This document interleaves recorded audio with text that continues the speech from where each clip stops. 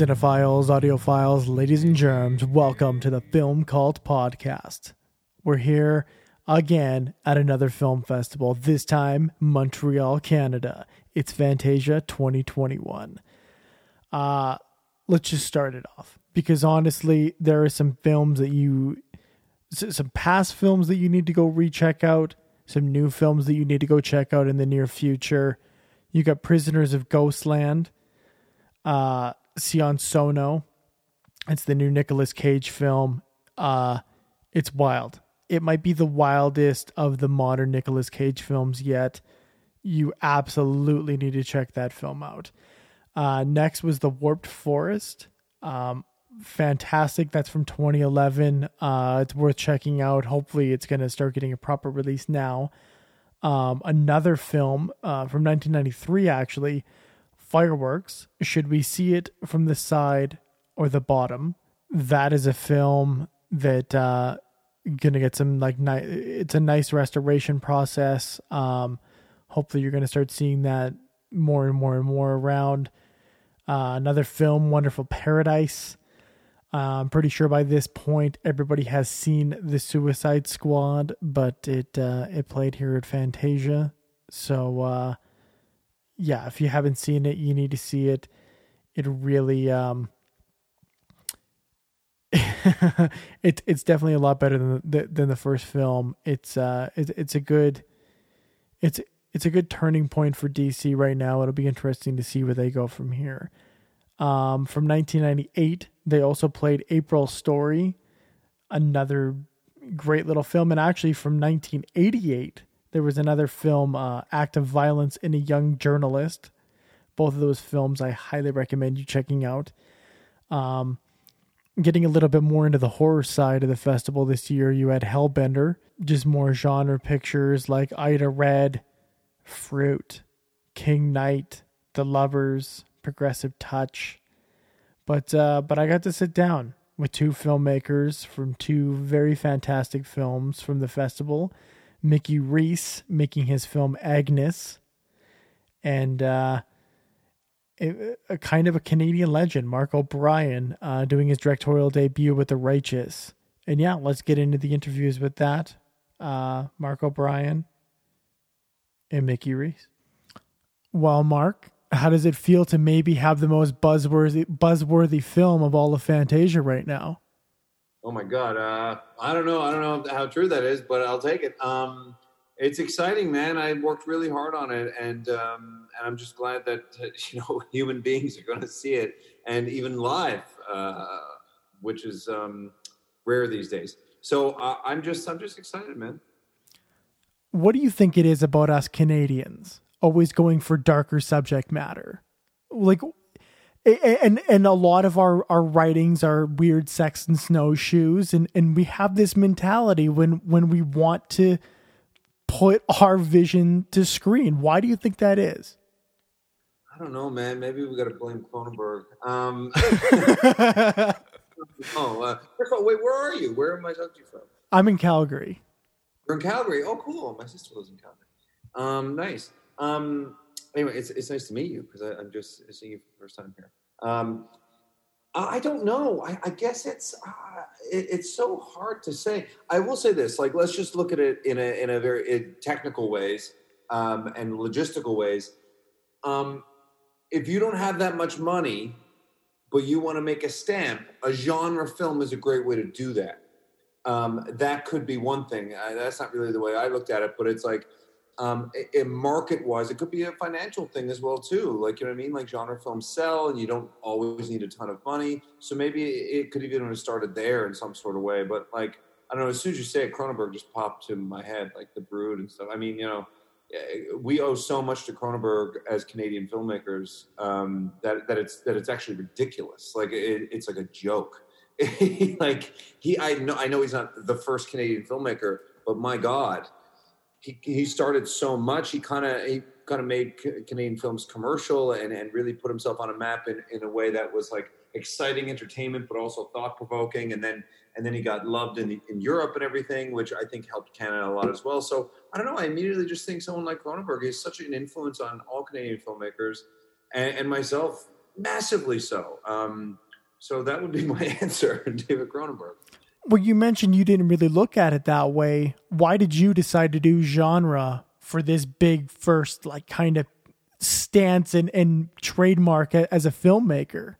Well, I'll tell you, that's a good question, Robert. I feel like I was never into genre films or horror films at all, particularly, or sci-fi films. To be honest, I'm a film nerd, you appear to be with all the films there, which I love seeing because I collect physical copies myself. I don't like to stream things. So I'm a cinephile, and I think I got to the point in watching movies that I was like, there's a whole bunch of movies I skipped over here. I'm a huge film noir fan, so I was like, I watched all the noir films, and I've watched all the greats, all the best directors, all the international directors, like I'm all the Criterions, all the Twilight Times, like, you know what I mean? I'm running out of movies here. And I think I kind of just started like 5 or 6 years ago. I was like, I got to try this, like, kind of started with Don't Look Now, I think, many years ago. And then I liked more like those highbrow kind of ones. And then I got into like The Wicker Man and kind of, it just started to grow from there. And I started to really see the craft of it and how it made sense. And then it got to a point where I remember Andrew Niccol, a director who did Lord of War and Gattaca. I worked with him on a movie called Anon. And I remember he said he loves sci-fi because it's a Trojan horse to tell another story, because you can hook you with the sci-fi. And I feel like that's true with horror films and thrillers and psychological dramas and all kinds of stuff, because it's just more of a hook. It's just more interesting. It's not like our regular every day-to-day life. If I start a movie with a guy walking to the grocery store and then he meets a girl, it's a meet cute, and they kind of get along, and then he goes home and he's not sure if he's going to call her. And then, you know what, he does call her. Turns out she has a boyfriend. And it turns out that, you know what I mean, she works for the CIA, and now he's embroiled in this plot. That's not bad. But you know what's even more interesting? He goes to the grocery store, he meets a girl, gets her number, he calls her, there's no answer. Then his phone calls, and it sounds like something on the other line, but we don't know what it is. And then all of a sudden, it turns out she's a vampire. Like, that's just like, whoa, I need to know what happens. It wallops you over the head a bit harder. And I just think it gives you more avenues to tell like a great story. Not unlike how something like Chinatown like starts with like Jack Nicholson and Faye Dunaway, L.A., crime, and then it tells you about like the history of L.A. and how water was like stolen from people and used.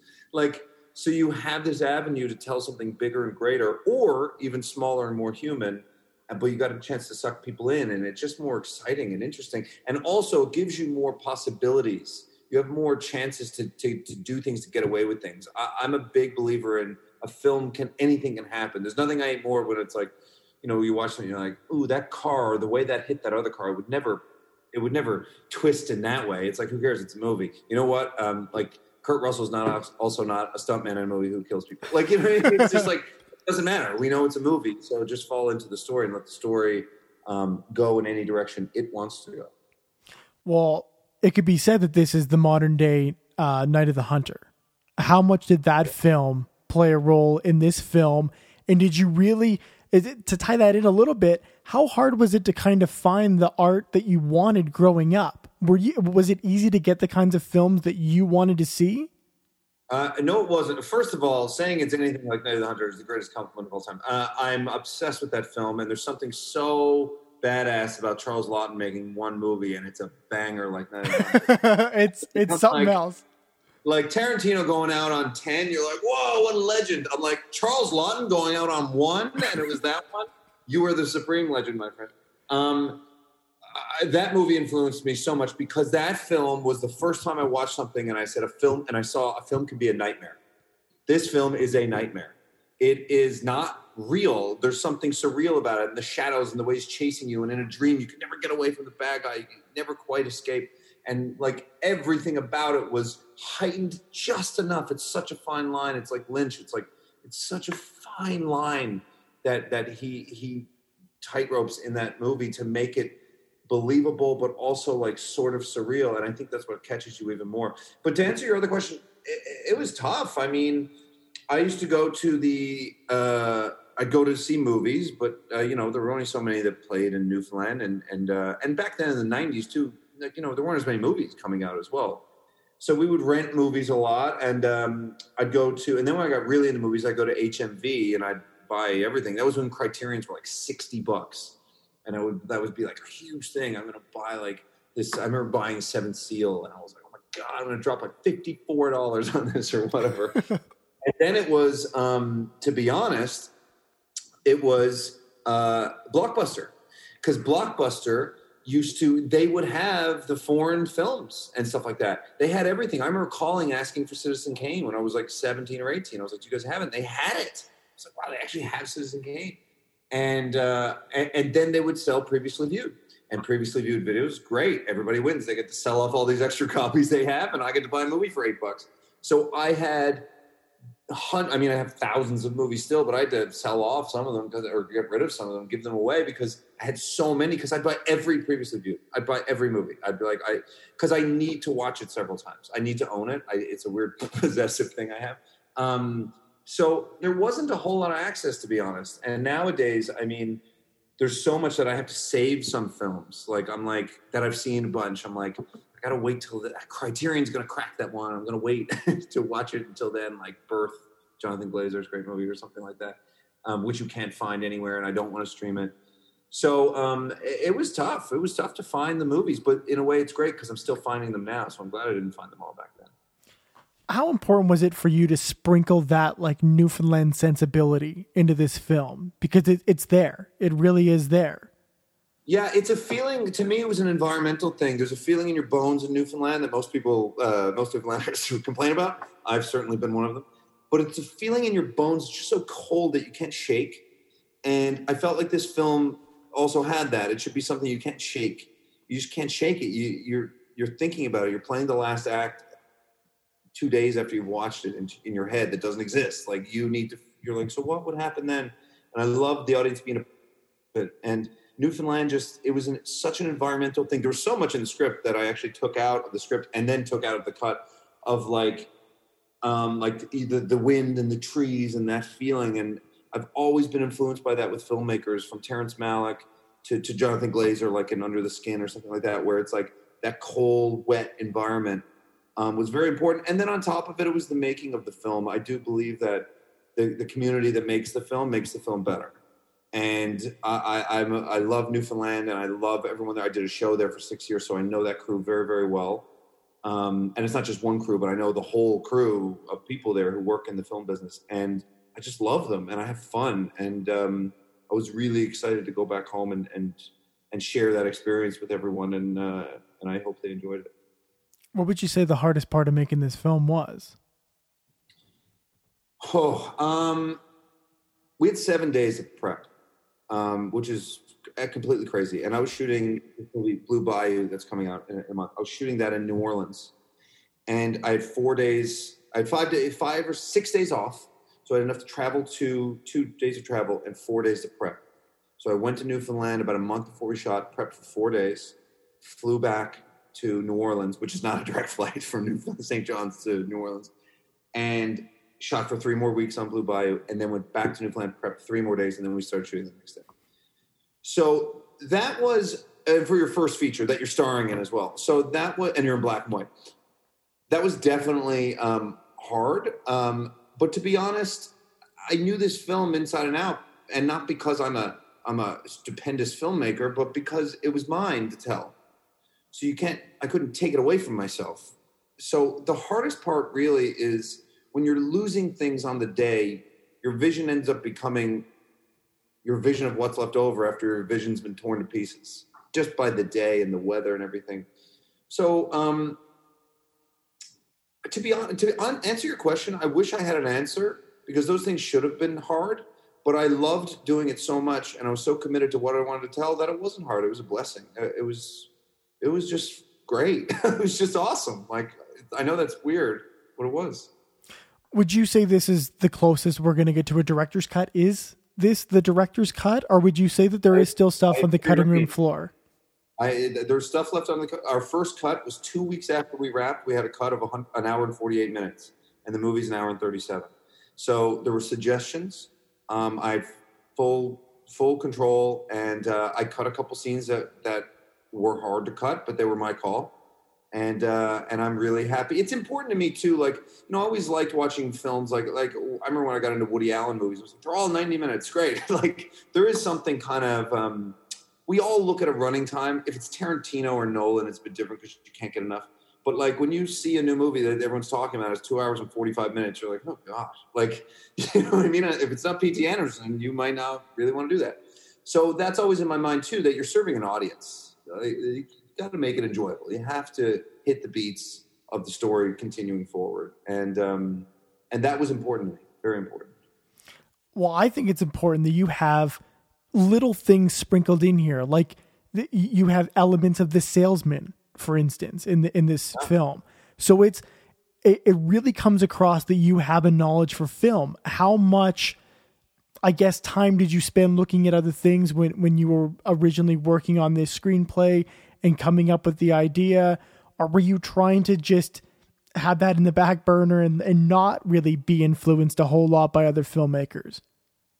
I think the influence I have from other filmmakers is so embedded in me. It's just who I am. I literally watch these movies maybe hundreds of times, like all these favorite movies of mine, which is lists of hundreds. I watch probably almost 2 movies a day. So I think the films of Dreyer, Bergman, and Tarkovsky, and Lanthimos, and Denis Villeneuve, and Cronenberg, like these movies are just a part of me. Like I live and breathe them. I think about them all the time. So I think that was a part of it. But then there's a technical aspect too, that you need to share your vision with your team too. And I had a wonderful, the film is beautifully shot. Scott McClellan, he's a good friend of mine, and Jason Clark, the production designer, we're all very good friends too, the 3 of us.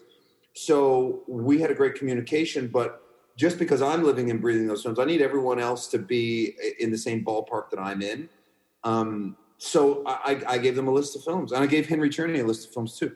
So I was like, these are the movies just for tone. Like, you don't need to watch them all, but like it's tone. So when I was in New Orleans, I would send Scotty. Me and Scotty would talk every single night, and then I did the rewatches of like Cries and Whispers and Passion of Joan of Arc. And Passion of Joan of Arc, for example, like you take certain things like I never want to steal. It's just you. I'm not stealing from life when I take something from life and put it in a movie. Just like I'm not stealing from a movie when I take it from a movie. It appealed to me. It had resonance with me, and it was very important that especially my face in the film be very, very pale, almost like he's death. And part of that, honestly, I got from 2 sources, which was Passion of Joan of Arc. I love the pale face, and I don't know why it connected to the movie. I just loved it. I was like, it needs to be pale. And to be honest, death and Bill and Ted's Adventure, there's just something about that feeling. See, I was going to say, or were you going to say The Seventh Seal? But Bill and Ted also works. To be honest, I kept picturing William Sadler in Bill and Ted. I was just like, there's something about that just, your eye goes there. Your eye just goes there. And it's funny, I rewatched The Seventh Seal before filming too, because I also didn't want to be taking too much from it. I was like, oh, is my movie too much like this? Which it's not. But I also I forgot how much that movie they spend with the circus. There's so much in that movie with the circus. When we think back on that movie, it's so weird. It's almost like the Berenstain Bears thing. When you think back on it, you're like, oh yeah, oh my God, what Max von Sydow, and then they just sit there and talk for the whole movie. That's what it is. And you watch it. Half that movie's a circus movie. I was like, well, what did I think this was? So it's so different. So I didn't end up taking from that as much as I thought. I just love the philosophical conceit of Seventh Seal so much that had an influence for sure. Well, Mark, what can we expect from you coming up? Well, I definitely want to make another film. I mean, I've written about 15 movies in the past 5 years, and a lot of them are genre, and I'm excited about each and every one of them. It's tough to make a movie, and to be honest, like I'm so excited about Fantasia and the release of this film, and it means so much to me. And now I'm at the point where my number one thing is I hope everybody gets something out of it that's different. I would love to have like a focus group. We did actually screen it for people and did like a test audience, but I wasn't there because of the pandemic. But I'd love to be in a room and just see what everyone got from it, like to read their thoughts. That's the number one thing for me. And number two is I hope it allows me to keep doing it because I love acting and filmmaking in all the same realms. So So I'd love to make another film. I have that film Blue Bayou coming out in September, and right now I'm actually in Chicago. Right now I'm filming a series for AMC called 61st Street. So it's 2 seasons. It's a limited series of 2 seasons, 8 episodes and then 8 episodes. So it's a 16 episode shoot. It's an 8-month shoot. So I've been here for 5 months. I have 3 more, and it's from the creator of Your Honor, Peter Moffat, the one with the series with Bryan Cranston, and Michael B. Jordan is a producer as well. And it still stars myself and Courtney B. Vance and Holt McCallany, who I'm sure you know from Mindhunter, and Ingenue Ellis. So it's a cast of very strong actors, and it's a really strong script about the Chicago justice system and the police department. And I think it's really going to resonate with people. I think it's going to come out sometime next year, but that's what I'm up to now. And just before I got on with you, I was tightening up my next script. So I'm just keeping busy. And I mean, I can't stop myself. I kind of wish I could, actually. It'd be nice. I'm really excited to hear all that. This film, The Righteous, though, this is the reason I wanted to cover Fantasia. I think it's a rare opportunity that we honestly have a new Canadian filmmaker, especially somebody that's been in the industry for a lot of years, but emerges as something new. A Guy Madden figure, a David Cronenberg figure, a Denis figure. I really hope that we're going to put you at this echelon, because I think this film is really important, and I think it's going to be really important going forward for progressing genre in this country. So thank you so much for coming on today. Oh my God, I appreciate that so much, man. It was a pleasure. I really appreciate it. Thank you. Thank you. Why do you think that religious themes are sneaking its way back into genre films? Why now? Maybe people are running out of ideas. I don't know. I mean, I can't speak for anyone else. I think on our movie, you know, we did Strike Your Mistress, and then Climate of the Hunter, and then Agnes. So it's almost like kind of a loose trilogy in that they're all these like kind of female-centric horror dramas, you know what I mean? Just kind of like the more disturbing stuff that you experience in like a Bergman movie is kind of what we were like capitalizing on in these. And I just thought, you know, with the way that, with the way you're blocking the characters and stuff, that I was thinking like, ooh, you know, it'd be very visually stimulating, a nun movie, you know, a bunch of nuns in a convent. It's so drab looking, you know, and you just can, and that was the idea. That was my like biggest interest in it, was just visually like trying to like kind of block them like a Renaissance painting. And so then just like everything, I kind of moved backwards. Like, you know, with Climate of the Hunter, we found the location and then wrote the story around the location and the actor. So this was not necessarily that, but kind of like starting from, you know, visuals and then moving forward from that. What did you find was the hardest part about making this film? Was it really just getting that visual substance that you really wanted this to look like, or was it something else completely in its entirety? Well, I mean, I don't know. All the movies are hard in different ways. You know what I mean? It's always hard to kind of like get people on board with it, especially from the script. But this was like kind of the only movie we've ever written that it was, we, you know, got found someone interested in funding it like kind of immediately. It was Quagmire. So that's Molly Sequin and Elon Gale and Matthew Welty. And, you know, Molly was interested in playing the lead. And so we just kind of like took off from there. And so it was like, it all went really fast, which was great, which is how I like it. And then it was just kind of like, so it was almost like everybody was on board, and that always worries me. You know what I mean? Like, if everybody's like, oh, if I don't have to like fight much for it, I'm like, when's the other shoe gonna drop? But, you know, never really did. It all kind of just worked out. So, you know, and also challenges to me have always been like, you know, any obstacles have always just been kind of like, I don't know, not something that I gravitate, that I like have a hard time with. It's more of just like, oh, we have to find a creative fix here. We got to find a creative fix here. So I think that, you know, with any movie, it's like that. So this is no different. How much did nunsploitation play a role in your upbringing? Was it a heavy influence in you? Did you watch like stuff like Ken Russell's The Devils? Was this like always in the back of your mind, wanting to maybe make this one day? No, I did watch The Devils. I did watch Black Narcissus. Didn't get a whole lot of what I wanted to do from there. I was really more interested in the story shift, so like The Crying Game, Dead Presidents, movies like that just kind of, and then of course, so movies that kind of just like split in two, you know what I mean? Like, halfway through, it just kind of becomes another movie. But then also, the second half just being, it was really important to me for it to not really have any kind of like plot that we're following or anything, or not. There's nothing that leads to this and this and this. It's more of just kind of this aimless like hangout movie for the second half. Just because I think I like movies like that. I think they kind of just like they really work their way into you more, and so that's the idea behind that. And then kind of like to sum it up at the end with the sandwich gag, as it were. That just kind of like,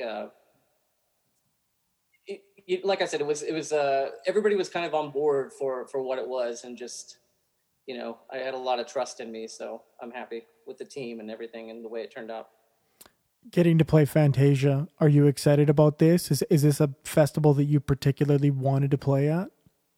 So we did, yes, definitely, because we did Climb the Hunter at Fantasia. Basically, last year, Climb the Hunter played at Fantastic Fest, and like then the pandemic happened, and then so all the other festivals it was playing was virtual. So it was just kind of like, we kind of thought, oh, that movie was kind of done, and then Fantasia just got this big boost from that festival, and so I was like, man, that was the festival. And I just didn't know much about the festival at the time until Climate got into it. So then, getting into it, we were like, and seeing, the reactions, like how many people like actually watched it from that, and how they perceived it, just made me think, man, this is my festival. You know what I mean? This is like one of my favorites. So yeah, I was very looking forward to Fantasia, and both years it's been virtual, but both years it's been awesome. So I can't even imagine what it would be like in person.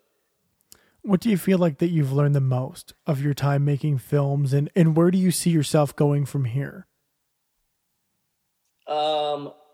What have I learned the most? I mean, I've learned everything the hard way, by making a bunch of movies. I imagine it would have been easier to, do it the right way, kind of go to school and just like, find what you like. I don't think I would be the same filmmaker had that happened, but I mean, I feel like it's probably the much easier way. I would have liked to have gone, the normal route, going to film school, and then, finding some investors or something and getting your team together and making a film, as opposed to making, however many films I've made through the years to get to this point.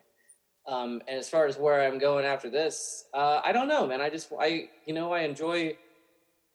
enjoy it. I still enjoy making movies, and I don't care what budget it is. You know what I mean? So it's just kind of like, I think I'll always make films. Whether or not they'll be good or not is anybody's guess. Are you working on anything at the moment?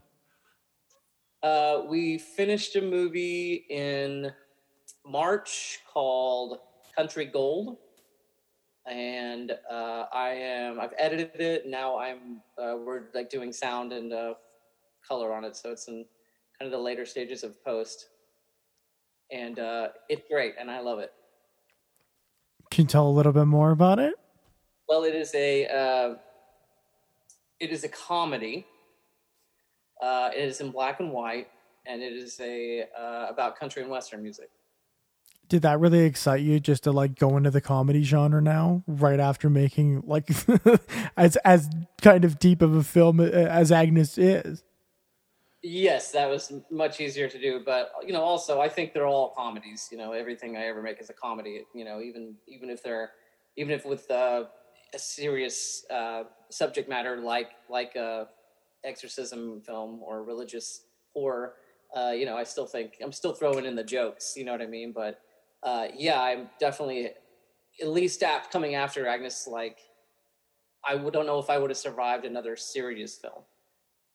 You know what I'm saying? So yes, it was very fun to kind of like a palate cleanser to do a comedy for sure. Now I can go back to doing something big and mysterious and dark and serious. We'll see. Is this also like a female-centered lead character? It is not. It is absolutely not. What have you learned the most from kind of this trilogy of female-centered main characters, though? Well,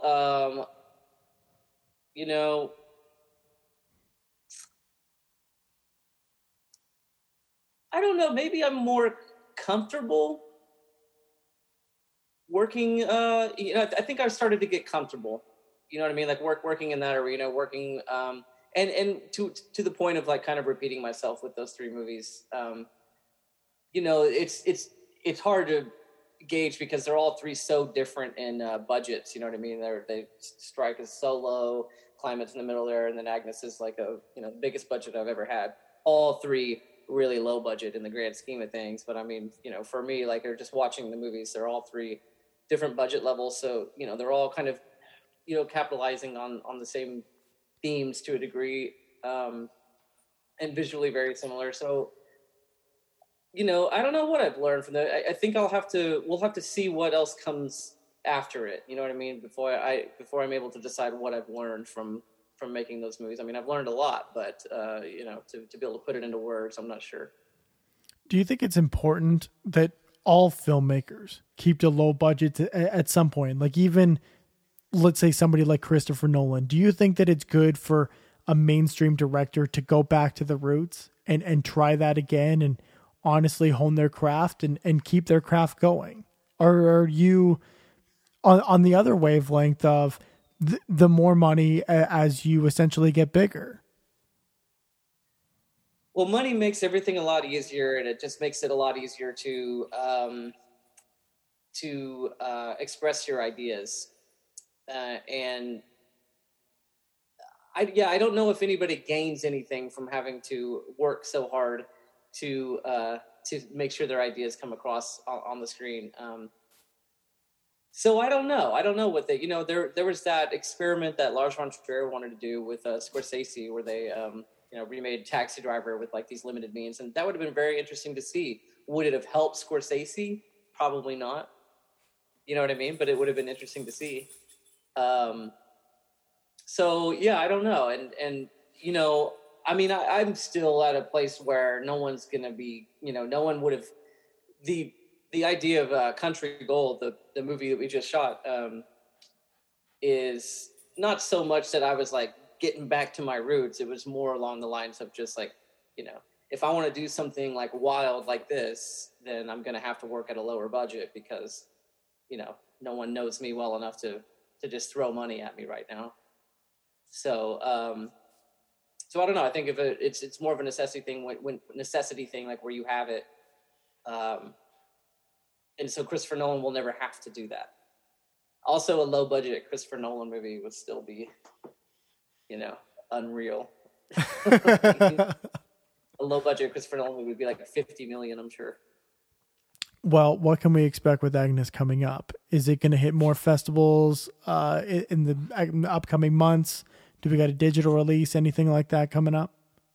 We're playing Fantastic Fest in Austin next month. We're playing another festival. I just don't know what the deal is. I don't know if we can talk about it or not. I don't know if it's announced yet. I don't think it is. And then it has been picked up, but one of those situations where I can't say who. But yes, so eventually you're gonna get a DVD release or a VOD release for sure. And Climate's getting a Blu-ray release too coming up soon. So and I love that because I'm still old, like where I like the actual physical thing. You do too, I can see. But yeah, so I'm very interested in that. I hope all the movies when they get distribution get some kind of like physical release. Well, Mickey, thank you so much for coming on the show. I wish you nothing but luck from here on in. I wish you nothing but luck for this film. I think it's great. It works perfect with the festival, and I hope everybody goes and checks it out. Thank you so much. Thanks for talking to me. Thank you. Thank you for listening. This was the Film Cult Podcast's coverage on Fantasia 2021, 20 years in the business. You need to check out any of those films that I mentioned at the beginning, Agnes and The Righteous. All the information is in the show notes. All the directors are there. Go check out the films. If a film festival is about to play in your area, go support. And not even just film festivals. Get out to the goddamn theater. There's no point in fucking around and sitting there. Get out, support artists. Buy albums, see films, buy films. I don't care if you even rented VOD. You need to get out there and you need to start supporting artists. Tell your friends to get back out there and continue to support the artists. This is where, if you want quality in the future and you want cinema to keep going, you want music to keep going at a high quality, start supporting the artists. Thank you for listening, though. Our next film festival should be Toronto International Film Festival, TIFF 2021. So that'll be coming at you soon.